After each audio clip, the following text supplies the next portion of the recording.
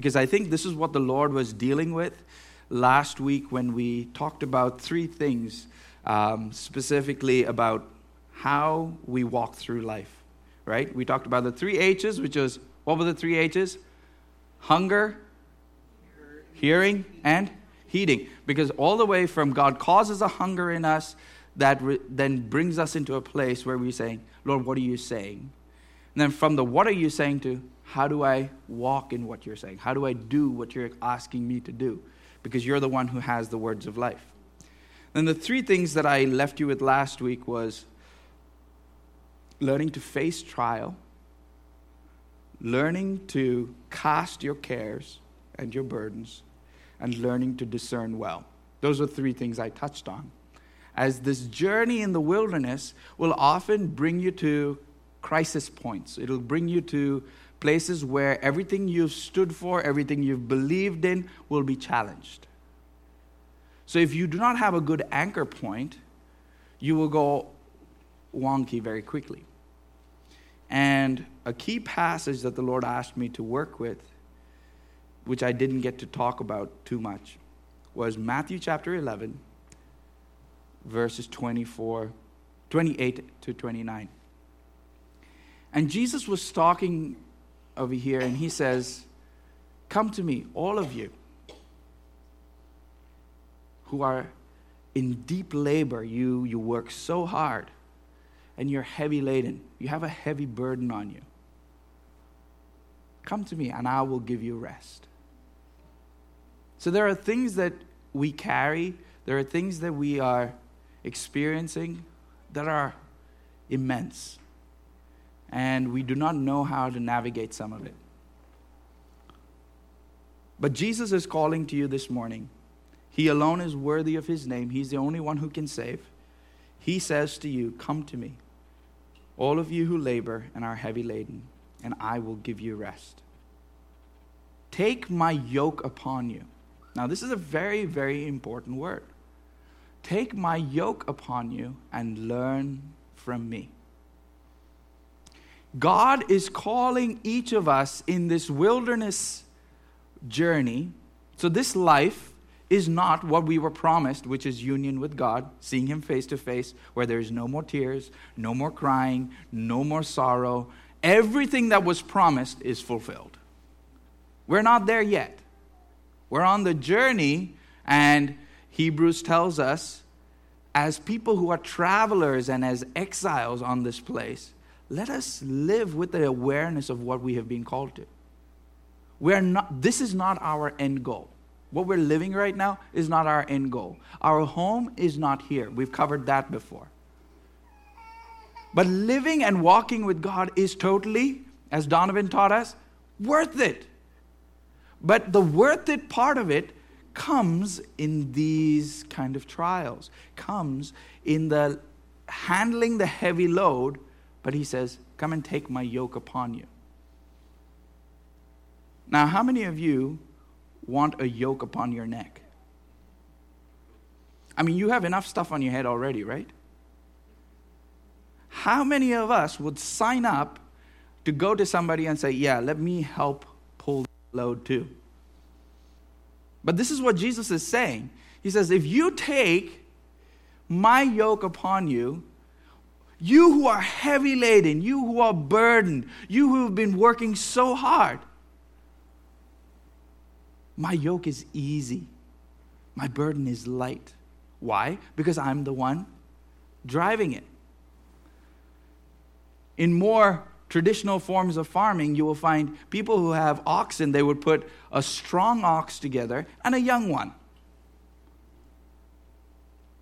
An ox that was trained, mature, has walked the fields, worked with the farmer, understands all of the signals. And what they would do is they'd put a little, what they would call a young blood.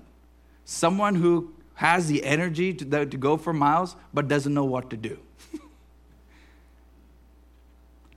And this old guy, this old timer will say, "Come here." And the moment you get put in that yoke, this young guy wants to take off on this side, all the lines get squiggly, right? I mean, for any farmer who's trying to sow, it is important that you have consistency where you're sowing your crop. Otherwise, it's all over the place. So there is a point where you get this ox, and then you put a younger one in there, and it is trained to carry load. But it is not all on this young one to suddenly discover how to walk the straight path, because you have a mature ox who's walking the straight path. He says, no, we're not going there, we're going here. We're walking this way. And it's that analogy that Jesus is using when he says, take my yoke upon you. Learn from me. Because I will teach you how to walk straight. I will teach you to walk far. I will teach you to pay attention to the farmer's voice so you don't get your butt whooped. There are so many things that start to happen in this context of this analogy that Jesus is saying, you were never meant to walk this alone. You were never given a field and said, now go make that fruitful. Jesus said, I am the one who will carry the load. I want you to come and learn from me. For I am gentle and lowly in heart.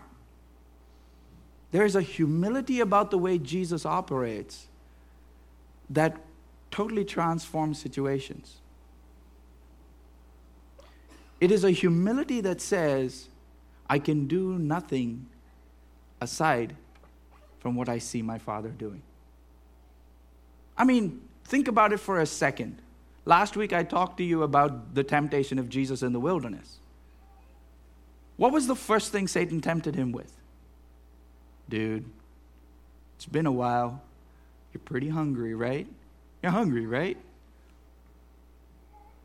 Satan wasn't unaware of who Jesus was. He knew that he was worthy of that name.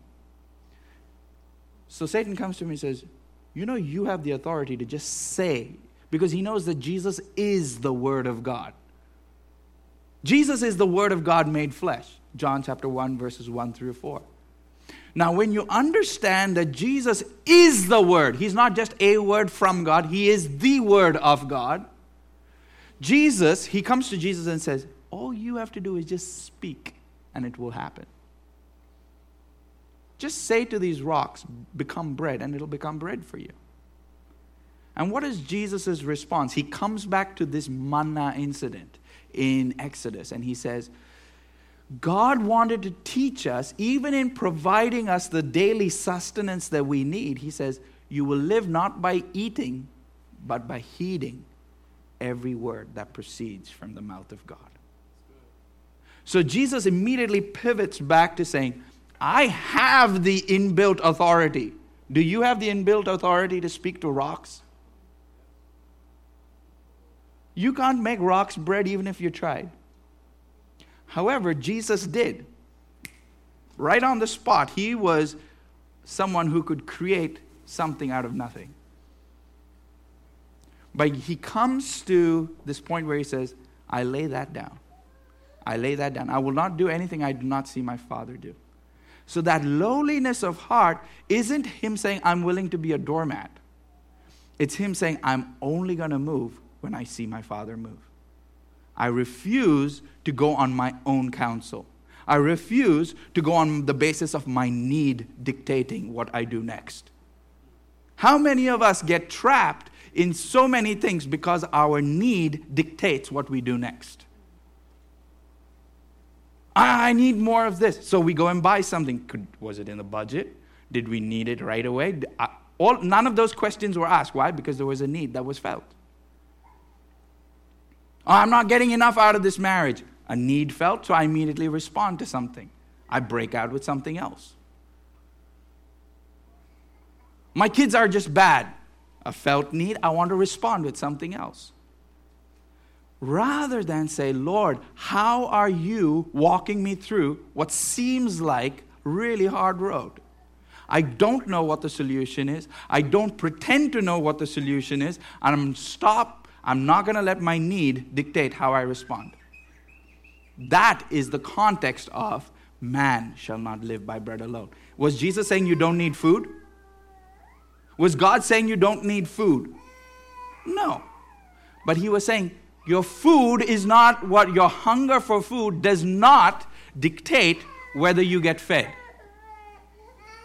Do you understand? Don't worry about the child. Okay? Does your hunger determine how it is met? Because there are so many things in our head immediately. I'm hungry, go make a sandwich. Rather than ask the question, and actually this is proven from like a lot of studies have been done, that a lot of people, when they actually say they're hungry, what they actually are is thirsty for water. But we end up snacking. We're snack capital, right? In the middle of the day, after you've had your meal, there's that, just like, go have a glass of water and you'll suddenly find, I wasn't really hungry, I just needed something to drink. I just needed to feel satisfied. The problem is we medicate all of our needs, and hunger is one of those key core needs physically that teach us how desperate we are. Hunger does that to people, which is why even right up to military and all of these other things where they're trying to get to a person, hunger is one of the first things they hit. Because hunger is a core need. You cannot survive unless that is met. You cannot live.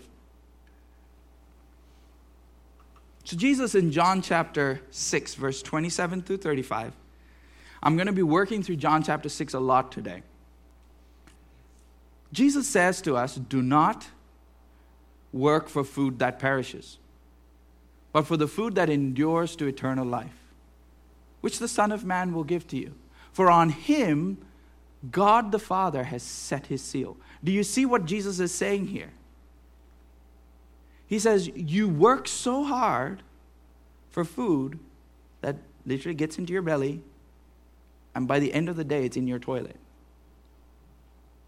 I mean, if you think about it, it doesn't make its way into the next few days.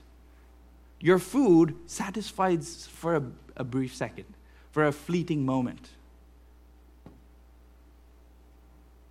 But we work so hard for this stuff to make sure my belly's full.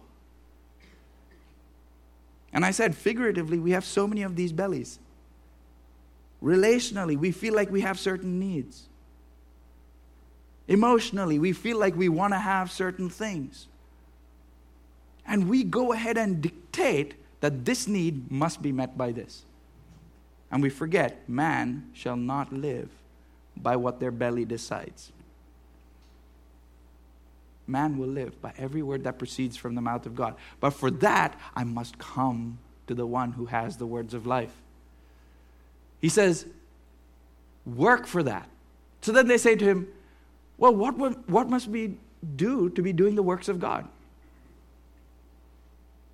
So if you are the one who brings eternal life, what is the stuff we should be doing so we can get that stuff? Jesus says, this is the work of God, what is the work of God? That you believe in him whom God has sent. Can somebody quote John 3:16 for me?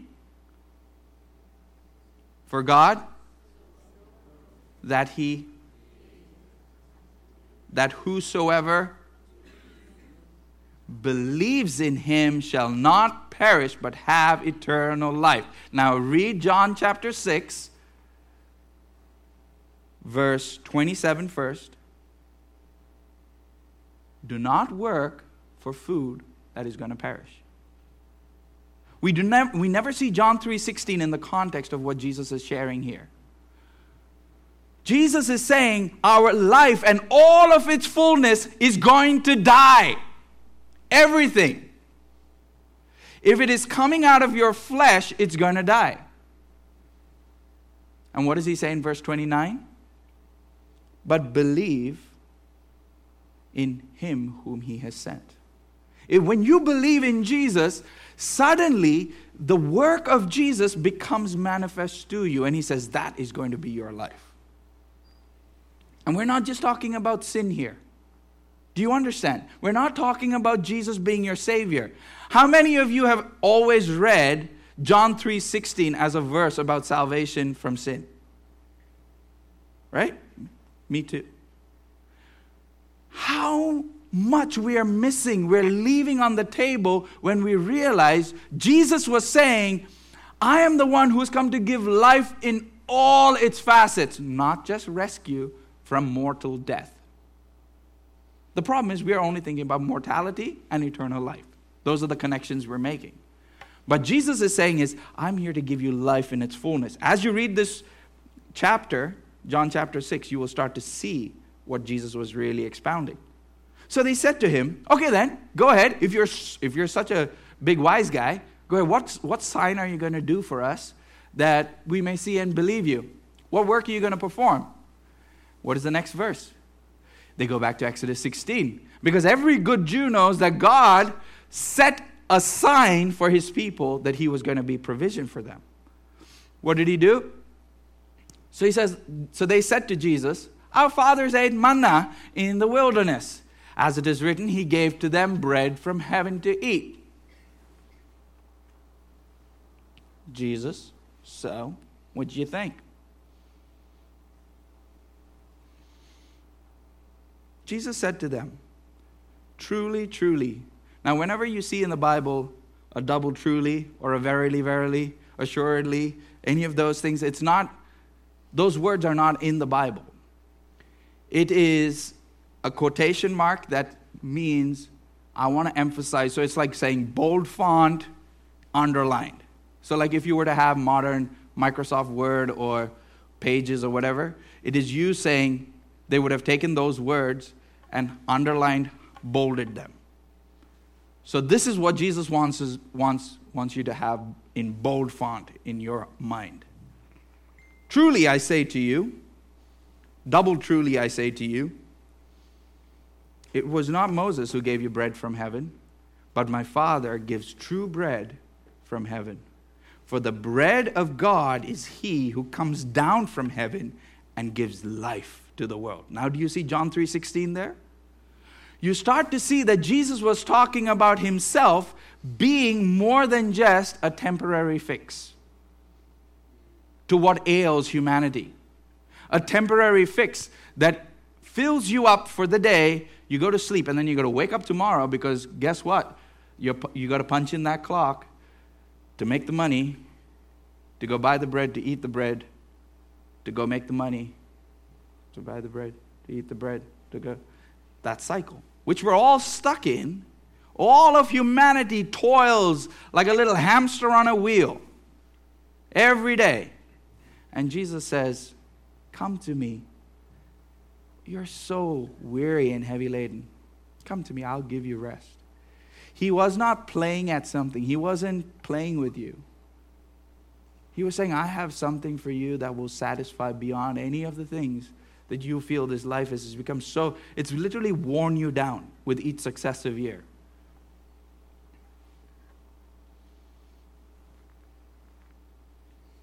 They said to him, Sir, give us this bread always.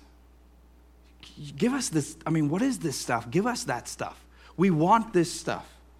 Jesus said, and this is the first time you see this phrase. This is the first I am statement Jesus makes. Jesus said to them, I am the bread of life. Whoever comes to me shall not hunger, and whoever believes in me shall never thirst.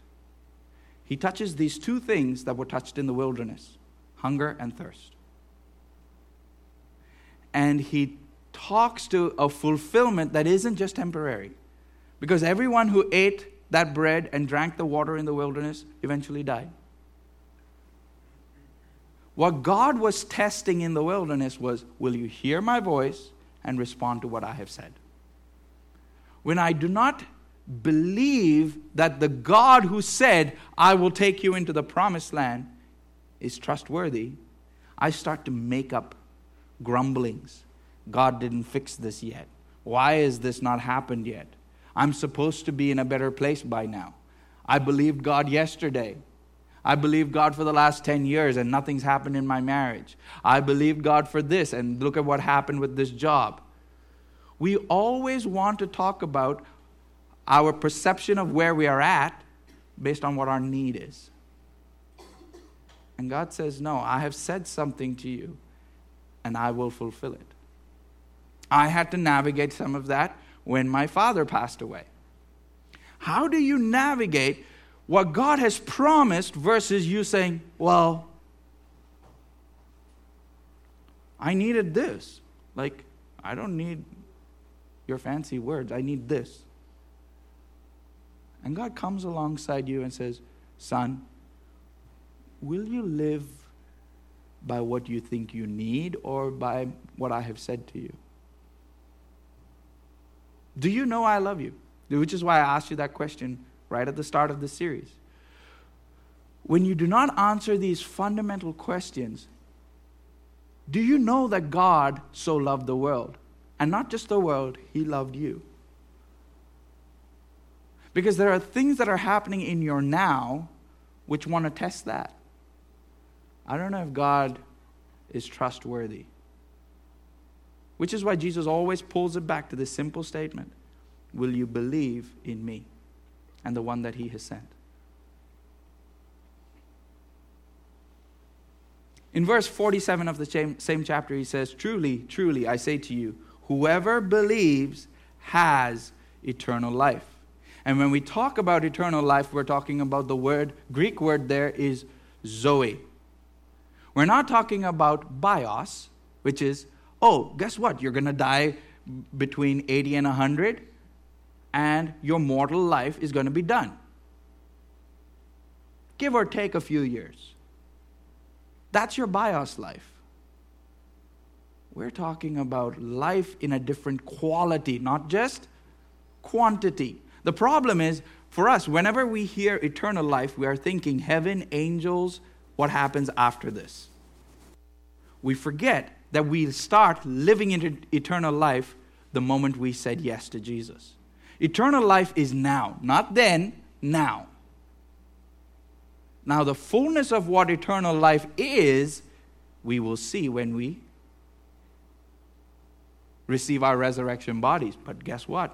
We don't have to wait until then because we have Jesus. Jesus said, I am the bread of life. So if you have me, guess what?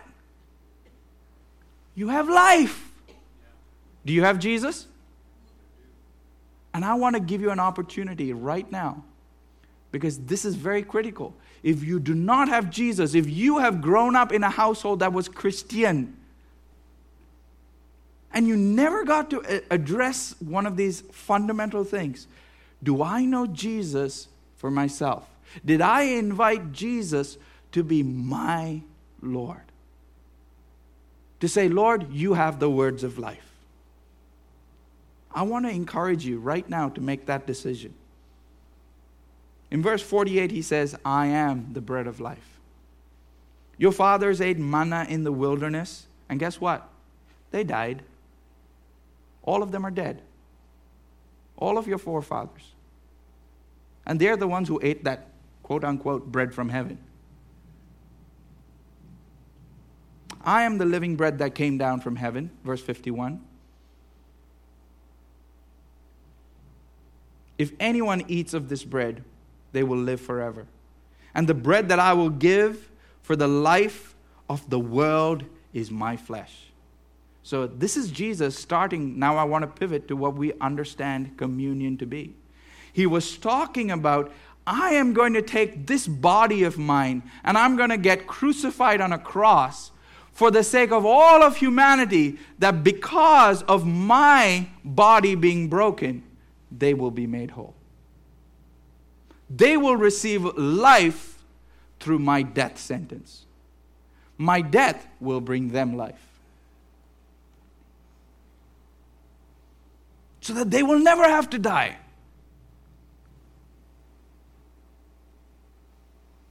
The bread that I give for the life of the world is my flesh. Then the Jews disputed amongst themselves, saying, how can this man give us his flesh to eat? What is this weirdo?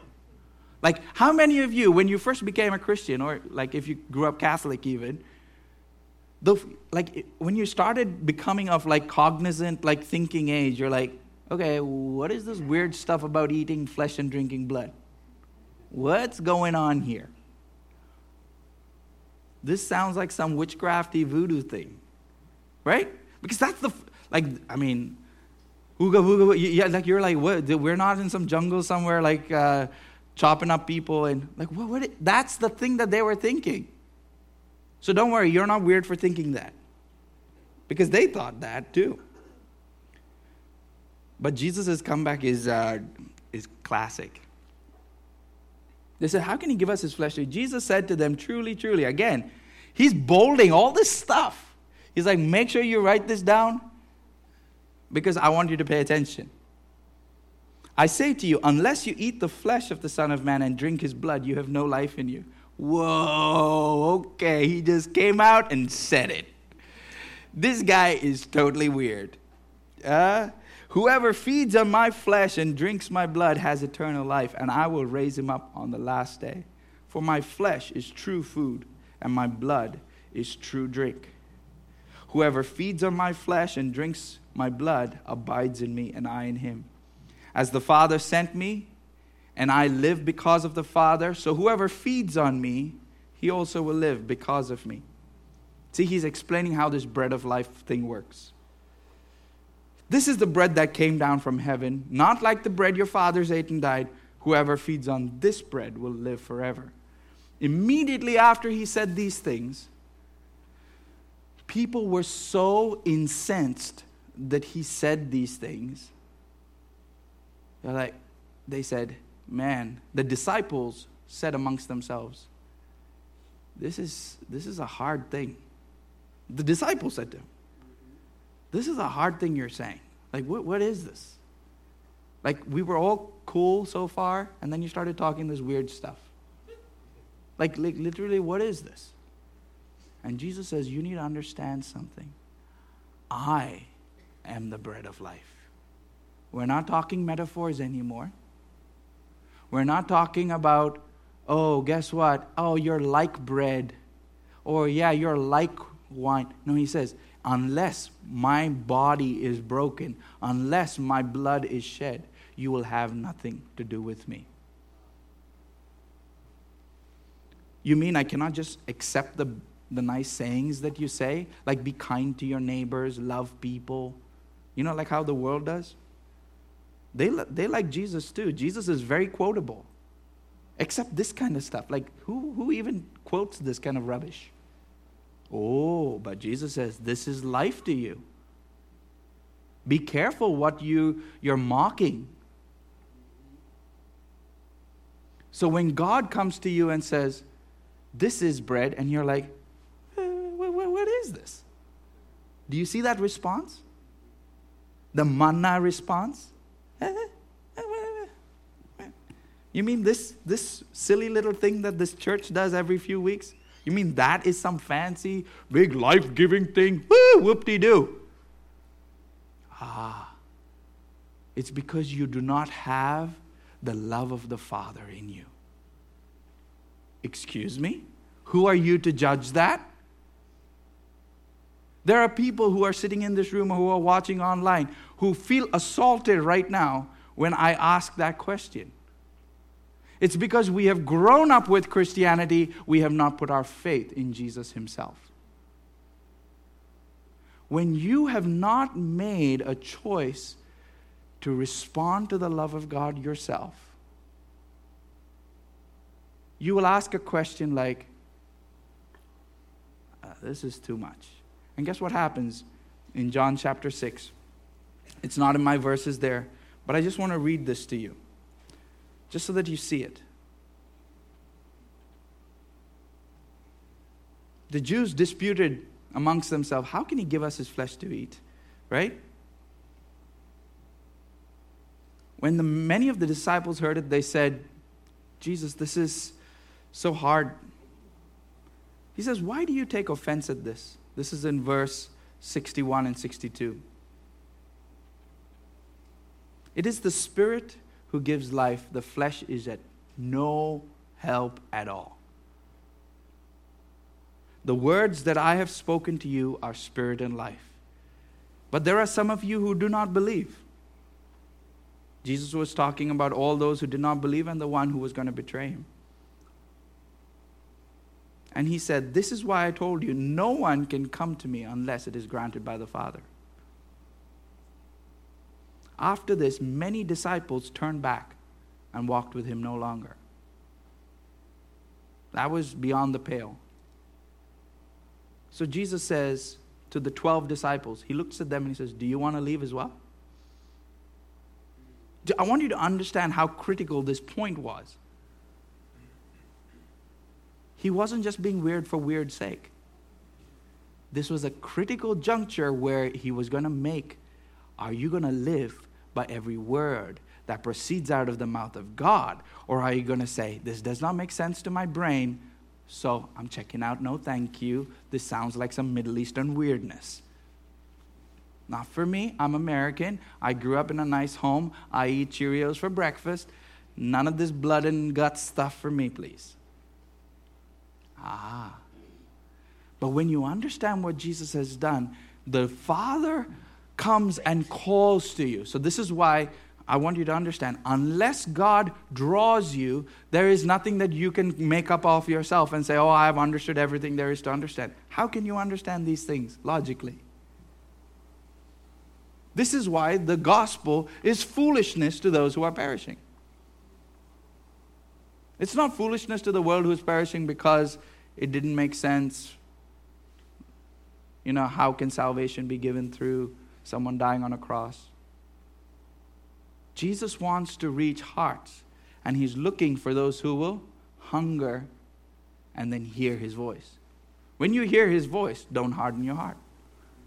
When you hear his voice, don't harden your heart.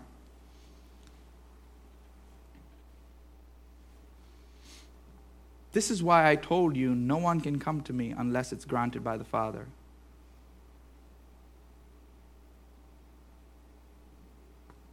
Jesus is calling to someone right now. I'm not talking about a religious thing. I'm talking about responding to the voice of your Savior. He's not just your maker. He's not just the one who is saving you from sin. He's the one who wants to give you life in every facet. So if you've grown up, so if you've got one of these, we're going to take out that little piece of bread that you have. Jesus said, as long as you do this in remembrance of me. Because he says, my flesh is life to you. And I want you to see this in the context of what Jesus purchased. This bread that you are eating is not just a symbol. Do you understand? Jesus said, when you do this, I will be present. I am the one who comes to give life. So this is not just pictures. I know we love to talk about it in the because it makes more sense to our Western mind. Oh, yeah, it's just a picture. He's not asking us to really do this weird stuff. No. I lay my understanding in the dirt. I lay everything that I hold dear as, oh, well, I understand this because I've got a science degree and this and that. No. If you have told me to pick up this bread and call on your name, you have said, I will be present. So where is there brokenness in my life? You have said, if you will receive this with faith, I have given you life. There are places right now in your body, there are places right now in your soul, in your spirit, that are struggling with things, and you're saying, Lord, I need your wholeness. He says, come, receive from me. Pick up manna for today. If you will have me and have me fully, not just a Sunday, oh, I guess this is a communion time. No. Lord, I want to receive everything that you've done for me. I don't presume to understand everything. I'm going to let that be for a second. But Lord, I give you my heart. Everything that I have, I come and I give it to you. I know you will help me. You will draw me to understanding. You will draw me to the knowledge of the truth. But I do not presume those things first. I come to you with a heart that says, yes, Lord. Can we do that together? Can we say, yes, Lord, I receive the life that you have for me.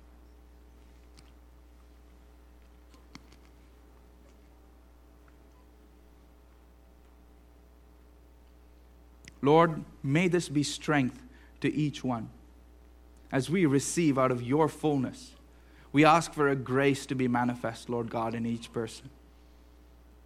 Lord, that as we eat this bread, Lord, we would receive from the wholeness that Jesus has purchased for us. Similarly, when he gave his life, his blood was shed for us. Jesus, his words are strength and life to you. But his blood brings life in a totally new dimension. As you drink this, I want you to remember, Jesus' body was broken, and when he was raised up, he did not leave us alone. He sent us the new wine, which is his Spirit. So as you receive this, you're receiving life in a whole new dimension. The things that are impossible to understand, the things that are not disclosed to those who are not of him. He says, those things I've given to you by my Spirit. So as you receive, say, Lord, I thank you that your blood covers over my sin, but your blood has also opened the doorway for a new life. So everything that I have right now, I open for new life to be manifest in me. Receive that right now. Thank you, Lord. We thank you for new life in Jesus.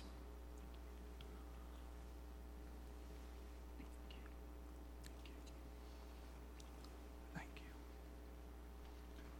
Lord, for each person here who has responded with faith, whether for the first time or for the 100th time or the 1,000th time, Lord, I ask that there would be a new work of life in each one.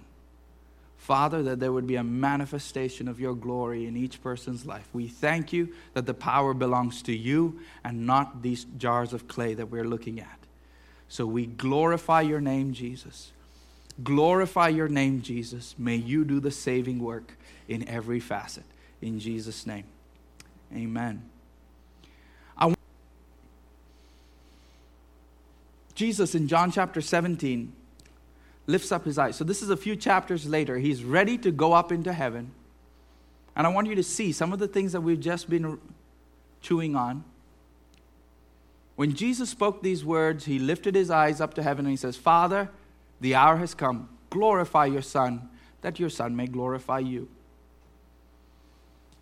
He then said, since you have given him authority over all flesh, to give eternal life to whom you have given to him. And this is eternal life. What is eternal life? That they know you, the only true God, and Jesus Christ whom you have sent. I glorified you on the earth, having accomplished the work that you gave me to do. Now, Father, it is time to glorify your name. Jesus immediately pivots to saying, Lord, the glory that you have given me is all about pointing them to knowing you. That they may understand your Father heart calling to them to give them everyday bread, to give them everyday living water to drink. That they would never have to hunger again. That they would never have to thirst again. All of the deepest needs in their hearts would be met by what you do. John chapter 17, in that same chapter, verse 15, he continues. He says, I do not ask that you take them out of the world, because that would be very nice, right? Because stuff is about to get pretty gnarly. Things are about to get really hard. It's going to seem like a real big wilderness. But Lord, that you would keep them from the evil one. They are not of the world, just as I am not of the world. Can you agree with that statement wholeheartedly? Because we are so used to defining ourselves as human beings who live for a season. More so, we're American or Western Pennsylvanian. There's so much about our identity that we tie up into our homes, into our family life, our background, our job. But Jesus is fully confident when he says, they put their faith in me. They have come to me and said, Lord, you have the words of life. This is in John chapter 8. A few chapters after that, John chapter 6, when they all got freaked out and left him. Jesus questions the Pharisees and he says, you search the scriptures and you look for truth, thinking that you will find life in them. And all of those words point towards me, and you refuse to come to me.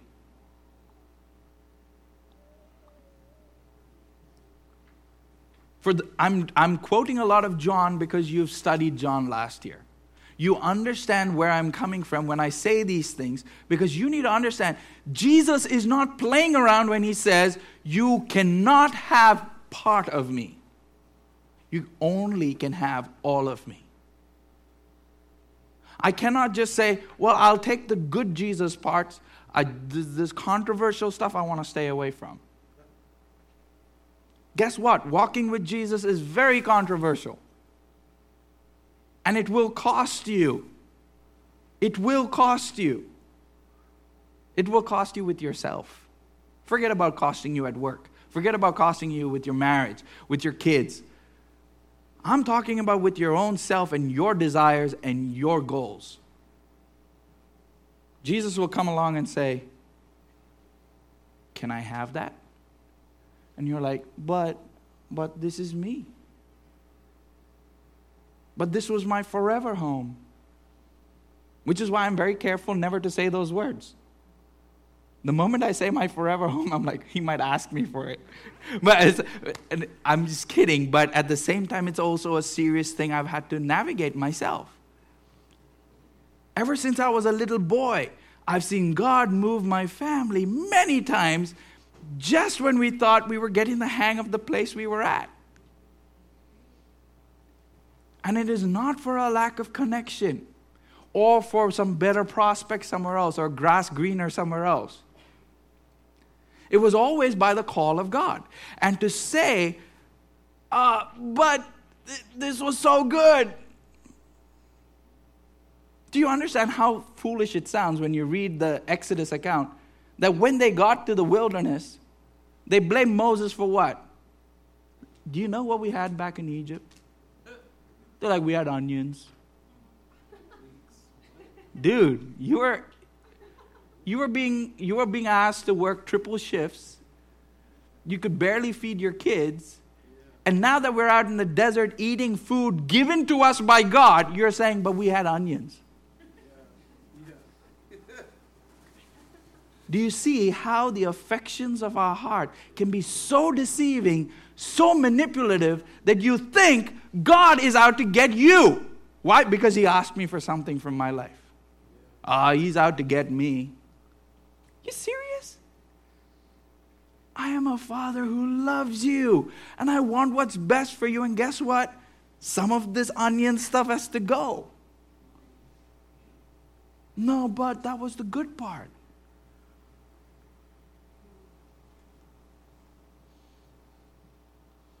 They are not of the world, just as I am not of the world. He was so clear, so confident about making that statement as he was praying for us. Jesus says, they're not of this place. They belong to me. Just as I am not of this place, they're also not of this place. Lord, I ask that you would sanctify them in your truth. Your word is truth. He immediately establishes what is going to clean up this stinky mindset that we have. When God sets us apart in truth. As you sent me into the world, so I have sent them into the world. And for their sake, I consecrate myself that they may also be sanctified in truth. So far, he's praying for the disciples who are going to go out and do the work of ministry. But guess what? Just before you think, that had to do with another dispensation, another time, not me, Jesus wasn't talking about this. for me. He says, Lord, I don't ask for them only, but also for those who will believe in me through their word. That they may all be one, just as you, Father, are in me and I in you, so that they may be in us, so that the world may believe. So that what? The world may believe that you have sent me. So there is a oneness God has with you. And when you take communion, when you respond to His written word, when you listen to the voice of the Holy Spirit, there is a oneness you share with God, that the world that does not believe in this God that you trust, that does not believe in all this weird blood and bread and all that stuff, all of that, all of those preconceptions, all of those negative dispositions towards the work of the gospel, they look at your life and they're like, there's a oneness this person has. I don't know how to explain. This is not human, what I'm looking at. Suddenly, the foolishness of the gospel about a Christ who died on a cross 2,000 plus years ago suddenly makes sense to a science major at IUP. And it's not in conflict.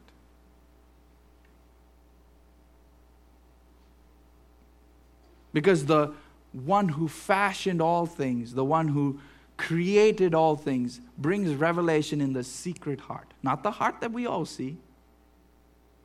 The Father comes, reaches out His hand, and He says, will you respond? And the response brings them to a place where they say, yes. So Jesus says, for that sake, for their sake, I consecrate myself, that they may also be sanctified in truth. I do not ask for these only, but also for those who will believe in their word, that they may be one with us. The glory that you have given me, I have given them, that they may be one even as you and I are one. I in them, you in me, that we may become perfectly one, so that the world may know that you sent me and have loved who? That you have loved each one of them. Which is why I had to respond to the word God gave me about how I said something last week. Because He wants you to know He loves you the same way He loves Jesus.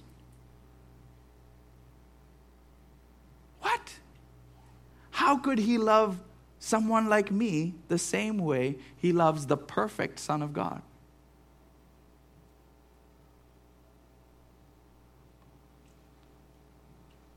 He will go to the ends of the earth to confirm what He has accomplished for you. None of His words are null and void. Everything that comes out of His mouth will be established. He's a God who speaks and no one can reverse it. No one! Not even you.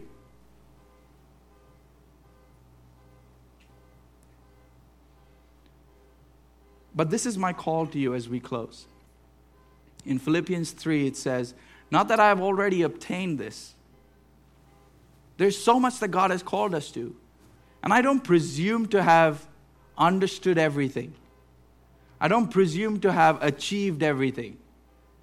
But this I do. I press on to make it my own. Because Christ Jesus has made me His own. Do you see that? Do you see that Jesus, the bread of life, He says, I've come to give you myself. And He says to you, will you receive me? Will you make that first act of simply receiving what I have given you?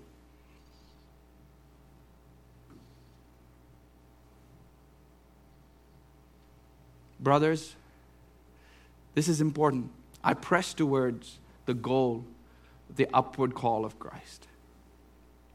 This is not my home. I'm going somewhere else. So I need to live in this earth with a clear expectation I'm not taking anything out of it. I need to stop making my life about all of these things. So I forget what lies behind and I press on to know God.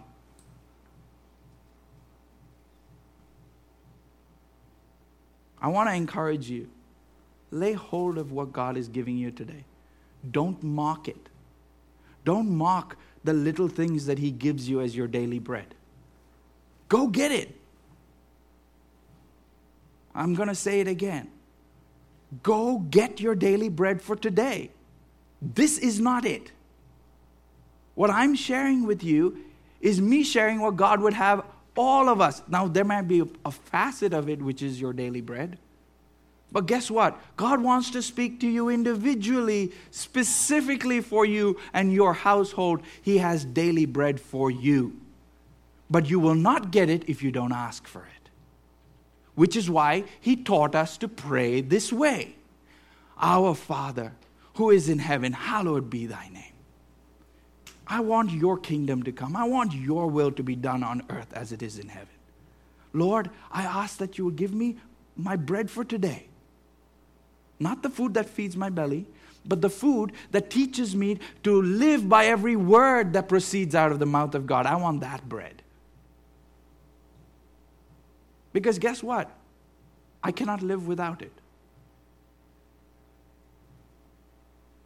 When you start to make that a practice, and I'm not talking about highfalutin Bible study, some big, like you've written 3 points down, your observations, investigations, applications, all of these things that I'm telling you, all of those things aside, if you have those things, great. But even without it, you have Holy Spirit who is the revealer teacher. And this is why when you were drinking that juice, Jesus was paving the way for the life-giving Spirit of God to come sit with you and say, here, I will show you. I will disclose all the things that Jesus has spoken. Colossians 3:16 tells us, let the word of Jesus, let the word of Christ dwell in you richly. And when we get together, guess what? You get to admonish one another in psalms, hymns, with all wisdom. You start to find the glories of God, the wonders of God start to come through untaught, not Hebrew, Greek scholars, people who are blue-collar workers somewhere in Western Pennsylvania. Suddenly, the life of God comes through their mouth. How? Because they have daily bread.